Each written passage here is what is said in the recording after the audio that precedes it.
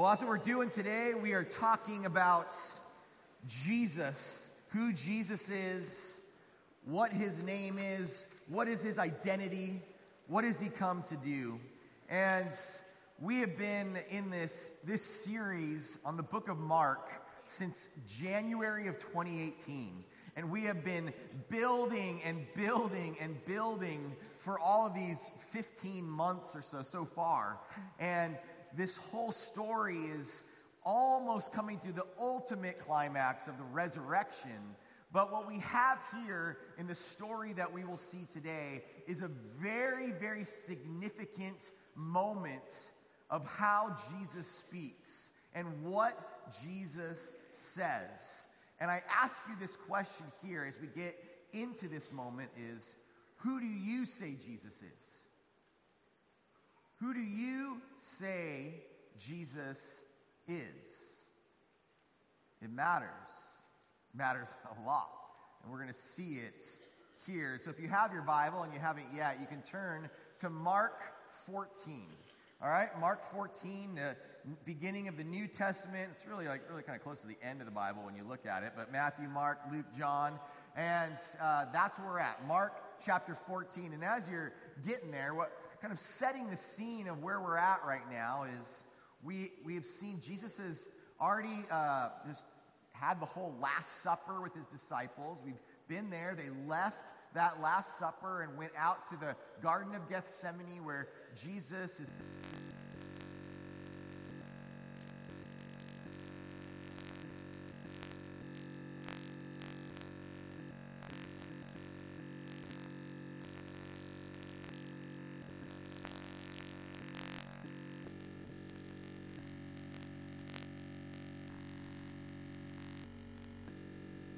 They led Jesus away to the high priest. And all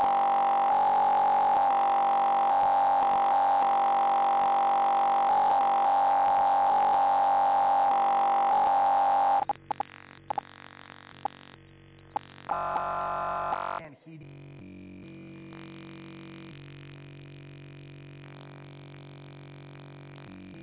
them and make decisions about all sorts of different things. But that's the group that they're leading Jesus towards. And we will have this scene of Jesus's Jewish trial, his religious trial. He will have a civil trial or two as well.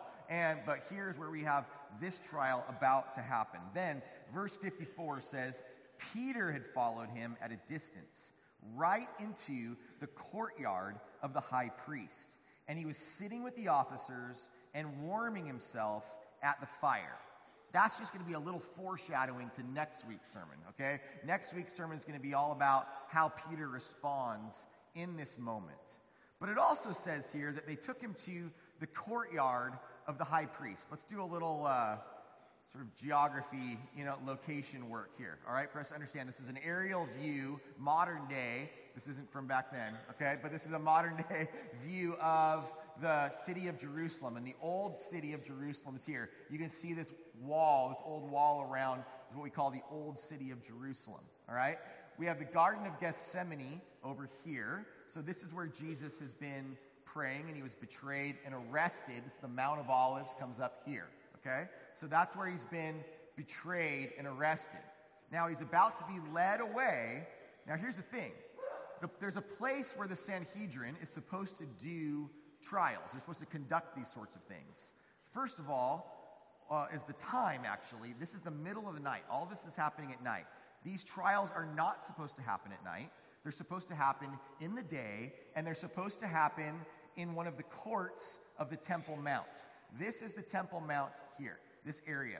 It's a large pad, pad that has been this huge area that has the temple upon it.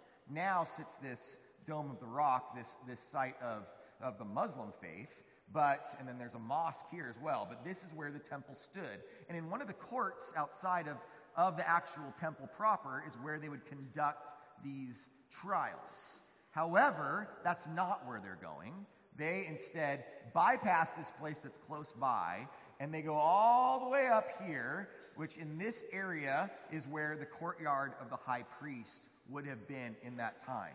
So they come over here, and this is not where they're supposed to be, but somehow all of the Sanhedrin knew to be there, and you'll see that they also have a bunch of people ready to testify in the middle of the night at the wrong location. Let's continue with our story. Okay, so verse 55. Now, the chief priests, the whole council, that Sanhedrin, kept trying, and by the way, that whole council means they had a quorum. It doesn't necessarily have to mean that they had every single member there, but they had a quorum of them, because we believe there were some that disagreed. Anyway, the whole council kept trying to obtain testimony against Jesus to put him to death, and they were not finding any. For many were giving false testimony against him, but their testimony was not consistent. Some stood up and began to give false testimony against him, saying, "We heard him say, 'I'll destroy this temple made with hands, and in 3 days I'll build another made without hands.' Not even in this respect was their testimony consistent." The high priest himself, the high priest, stood up and came forward and questioned Jesus, saying, "Do you not answer? What is it that these men are testifying against you?" But he kept silent and did not answer. Again, the high priest was questioning him and saying to him this, "Are you the Christ, the Son of the Blessed One?" And Jesus said, "I am. And you shall see the Son of Man sitting at the right hand of power and coming with the clouds of heaven." Tearing his clothes, the high priest said, "What further need do we have of witnesses? You've heard the blasphemy. How does it seem to you?" And they all condemned him to be deserving of death. Some began to spit at him and to blindfold him and to beat him with their fists and to say to him, "Prophesy." And the officers received him with slaps in the face. This is the religious trial of Jesus Christ. This is this moment where he is asked this such an important question. I thought it might be helpful, though, for us to kind of get a little bit of a glimpse of what at least some people, when they made the film Passion of the Christ, thought when they filmed their movie of what this scene would look like. So let's go ahead and check that out now. Eshalak, Yeshua Nazaret. Amar lana en ant Meshiach bar Elachachai.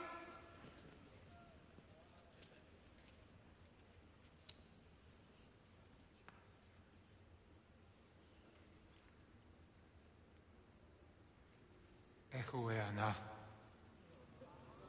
Takson barnash yefeu bayamin chayil. Tepa amanesh.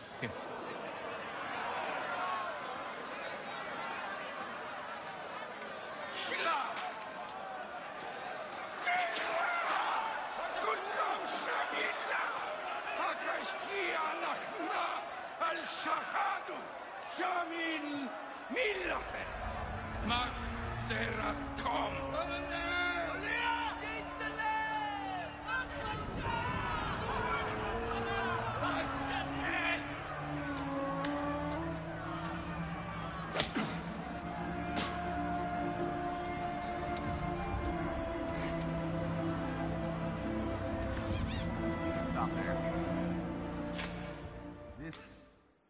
This is that scene. It's disturbing even to see how people would treat Jesus. But if you don't believe him, if it's not true, maybe that is what he deserves. But here's the thing. It is true. And that's the beauty of the resurrection, and that's what we see.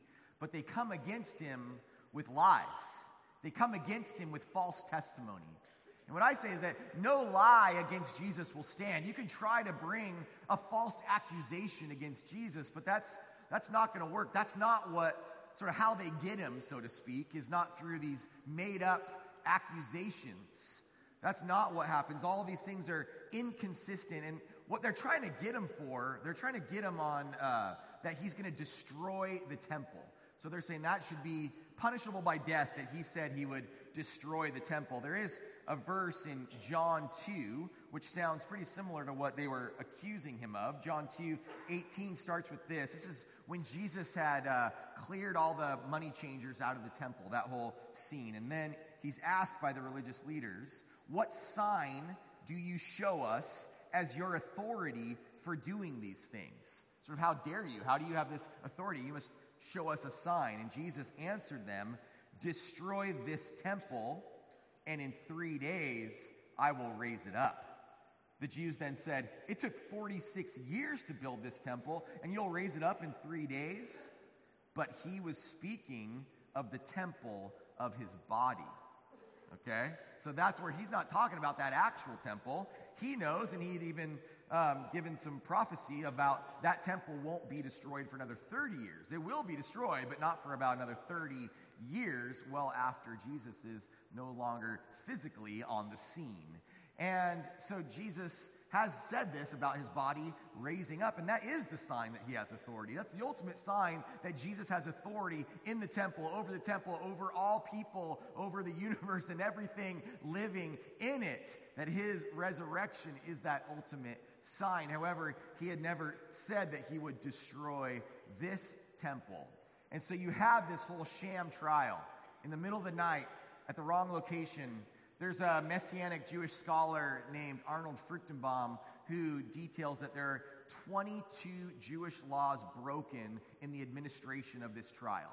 That's how much of a sham trial that this was, because these people were more concerned with their power and their fear of losing their influence over the people than they were actually caring about if he really was or really is the Messiah. And so then Caiaphas, the high priest, starts to get, I think, a little bit frustrated. And you don't answer, and Jesus still remained silent in that moment, even as Caiaphas said, how do you not answer these things? And Jesus remains silent. And there's even another prophecy of Isaiah 53 that says, "He was oppressed and he was afflicted, yet he did not open his mouth, like a lamb that is led to slaughter, and like a sheep that is silent before its shearers, so he did not open his mouth." And so then this scene continues to build and build until you get to this moment of the big question. All right? Now here's why this is the big question. They've been asking him all this stuff about the temple and destroying it, and they've been trying to trap him for a long time. They've been trying to see what is the deal with this person that's making this big fuss on the scene, right? What is going on with this guy Jesus, and everybody following him. Now, here's what you have to understand about this question. There were many people who had claimed to be a Messiah, okay? Who claimed to be a deliverer of the Jewish people from their Roman occupation. Now, all these were proven to be false messiahs, but if the high priest had only asked, "Are you the Christ?" which means Messiah, anointed one, okay? "Are you the Christ?" If he'd only asked that might be able to be sort of discounted as, okay, well, are you one of these false messiahs? However, he also says, "Are you the Son of the Blessed One?" Now, here's what you have to understand about the way that Jewish people would relate to the name of God. I don't know if you even have seen this even today. It's a still continued tradition today for Jewish people to not say the name of God. Maybe you even have friends that you've seen have written G-D. I don't know if have you seen that before? That's a way of trying to respect the name of God by not saying it. And they would never say Yahweh. Okay, they would never say that. And so what they would do, as kind of with a lot of these Levitical laws and stuff like that, where you have ways to say the name of God without saying the name of God, right? And so you have the Blessed One is a form of that. Actually saying power, sort of with a capital P, what we'd say with a capital P, power, is another one of those names of God that's even right here in this passage. And so when he says, "Are you the Christ, the Son of the Blessed One?" he's asking much more. He's asking, are you the very Son of the living God? And so the question is finally being asked, that Jesus throughout this whole book, throughout all these talks that we've had over these last 15 months, he has been avoiding answering this question publicly and explicitly. Even demons ask him, and he doesn't answer. He does healings, and he tells people to be quiet. Don't tell anyone, all right? Don't tell anyone about this.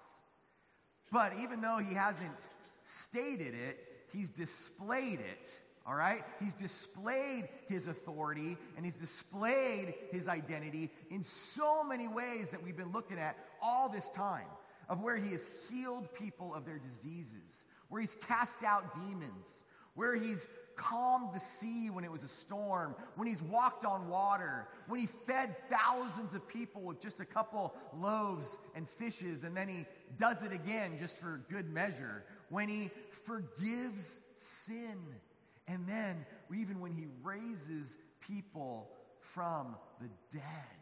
He has displayed his identity and authority while trying to not state it publicly. But now, in this moment, hours before the crucifixion, he's asked the question. And so he gives them the answer. And we find it here in Mark 14:62. This world-changing answer. He says, I am. And you shall see the Son of Man sitting at the right hand of power and coming on the clouds of heaven. This is a radical sentence. This is an amazing sentence. This verse to me, this is one of those verses to me in the scriptures that is one of those, I kind of don't totally know why, but the Holy Spirit just impacts me in my heart, my chest, and my being from it when I hear it.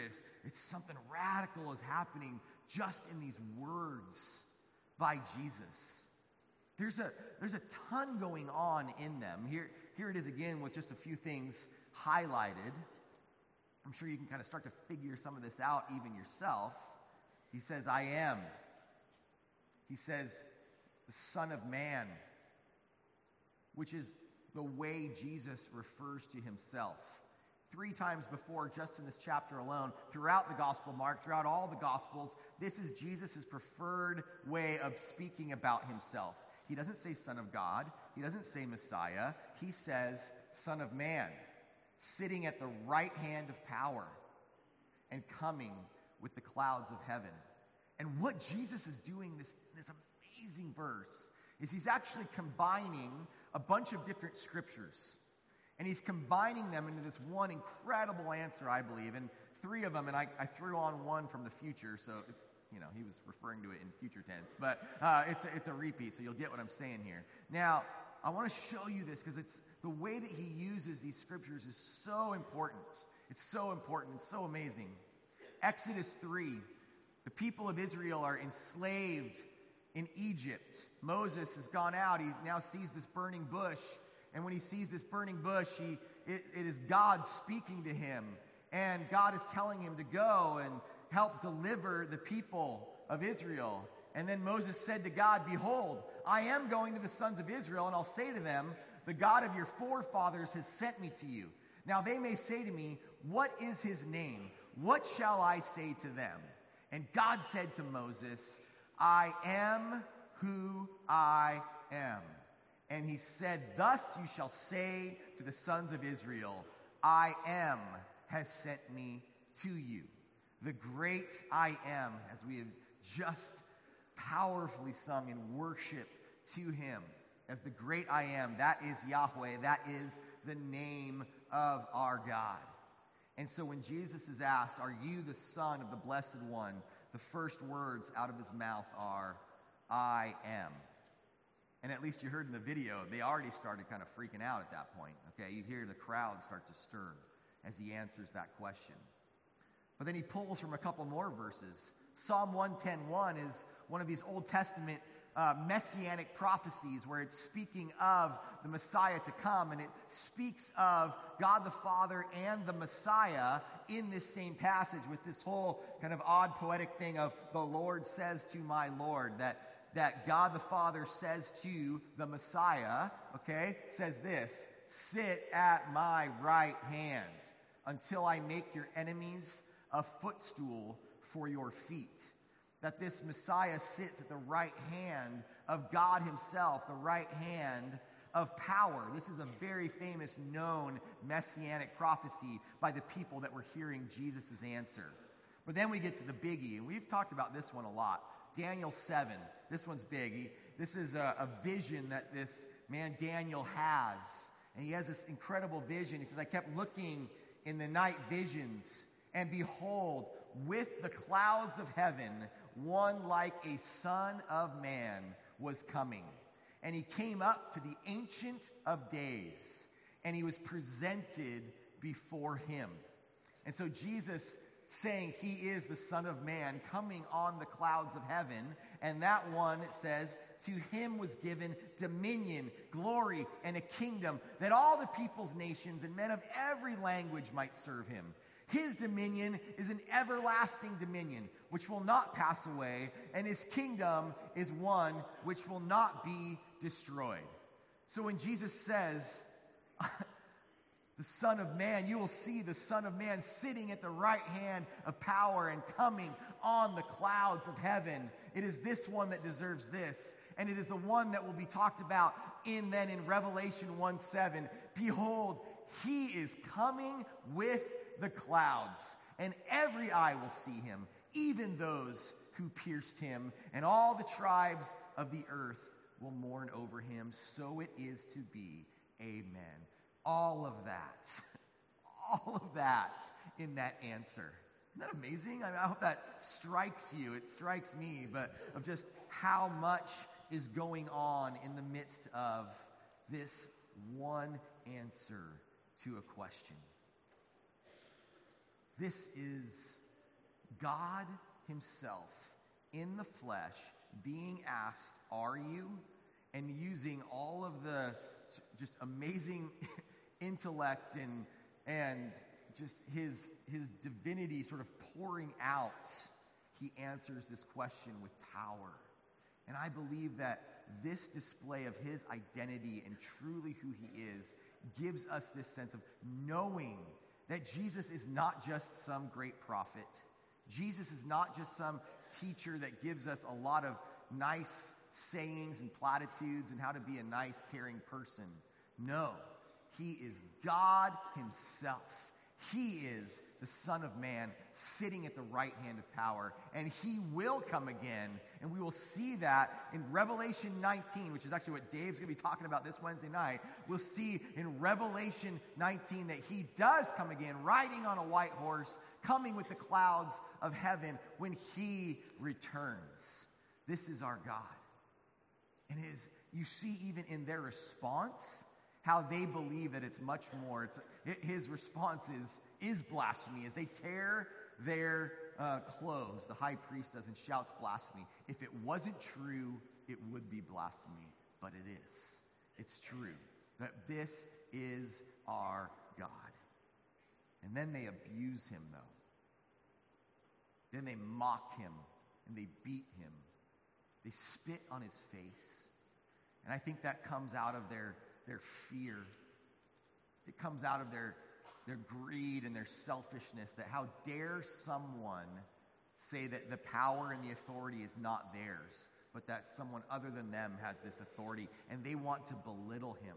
They want to bring him as low as they possibly can to prove that he is not this one, that the crowds would stop following him and return their allegiance to them. But what I think is kind of the irony in this whole thing is that while they think they are in control, while they think they've got him right where they want him, Jesus is in full control of this situation. Jesus is in full submission to his Father, but fully in control of the mission that the Father has him on. As he is heading towards the cross, he knows that that is where the ultimate victory is won. That our God, who is described in this way, as the Son of Man sitting at the right hand of power and coming with the clouds of heaven, a God of that kind of power and strength and might, that God would be willing to be spit upon and beaten and mocked, then whipped, and then crucified to take your sin, to take my sin, to take the sin of the world upon himself. That power, also knowing that intimate love, that sacrifice and care in such a deeply personal way for each of us. For us to begin to enter into an understanding of what he went through in this season as we prepare ourselves for heading towards Good Friday and heading towards Easter, where we remember and we celebrate. But let this impact us, that the one that went through all of that suffering is the one who can be described like this, that kind of power. And I believe that it's the presence of this Jesus with this power, but with this intimate love. His presence with us is the only thing that can give us hope and joy and strength in the midst of suffering and temptation and struggle in this life. And it's that presence of Jesus, that joy and strength are found in God's dwelling place, are found in his presence. I've been thinking a lot lately about joy in the Lord, and I've just been really kind of taking this deep dive into how does the joy of the Lord give us strength. And I think that for us to have an understanding of joy in the Lord gives us strength. We have joy because we have a God that is this powerful, that is this loving, that is present with us right now. That his presence is here in this place. And his presence is dwelling with every believer in this room. And his dwelling place is now the collected gathering of believers together. That is the place where God's presence dwells. God's presence is here in this room right now with us. The presence of this powerful and loving Jesus is here. And that's where we find joy. We find joy in that God, and then that joy strengthens us in the midst of our temptation, in the midst of our struggle, in the midst of our suffering. That's the only way we can get through any of it, is because we know that this Jesus is with us, in us, and we can find him even through each other in some sort of crazy way, that his presence dwells within us. I hope that encourages you today. I hope that is faith building for you today, that you know that presence of this powerful Jesus is with you. And so I ask you, though, that question again, is who do you say Jesus is? Do you say he's a quotable guy that feels like he's kind of helps us be a little nicer to people? He's this great teacher, he was a great prophet, he was something nice, but no. Jesus says he is the Christ, the Son of the Blessed One, the great I am. That's who he says he is. Who do you say he is? How do you respond to this today? And I challenge you, if you have never responded to that question, the question of who do you say Jesus is, today is a chance not just to experience the power, but to experience the love and the forgiveness and the grace and the peace and the hope and joy that Jesus offers you today. And so we will have people up here at these prayer points as we sing these passionate worship songs of who Jesus is. I encourage you to come forward and to pray with someone and to confess and proclaim, yes, I believe that Jesus is the Christ, the Son of the Blessed One, and I need him for that forgiveness of sin. Amen. We come to these stations and we receive communion. We take this communion to remember what that powerful God was willing to do. But I also challenge us now that as we sing, let's just tear the roof off this place. All right, people? Jesus deserves it. He is worthy of our worship. Let's pray together. Heavenly Father, I thank you for the gift of your Son, Jesus. I thank you that, Lord Jesus, that you, while being so immensely powerful, were also so willing to submit yourself to what you are about to endure.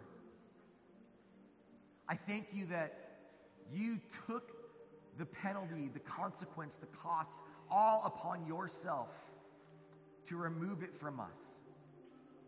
And I pray, Lord, that we would respond to that today by confessing and proclaiming that, yes, Lord, you are who you say you are, and I believe it. And then I pray that we would worship you with all of our hearts for who you are. It is in that name we pray. In Jesus' name we pray. Amen. Let's stand and sing together.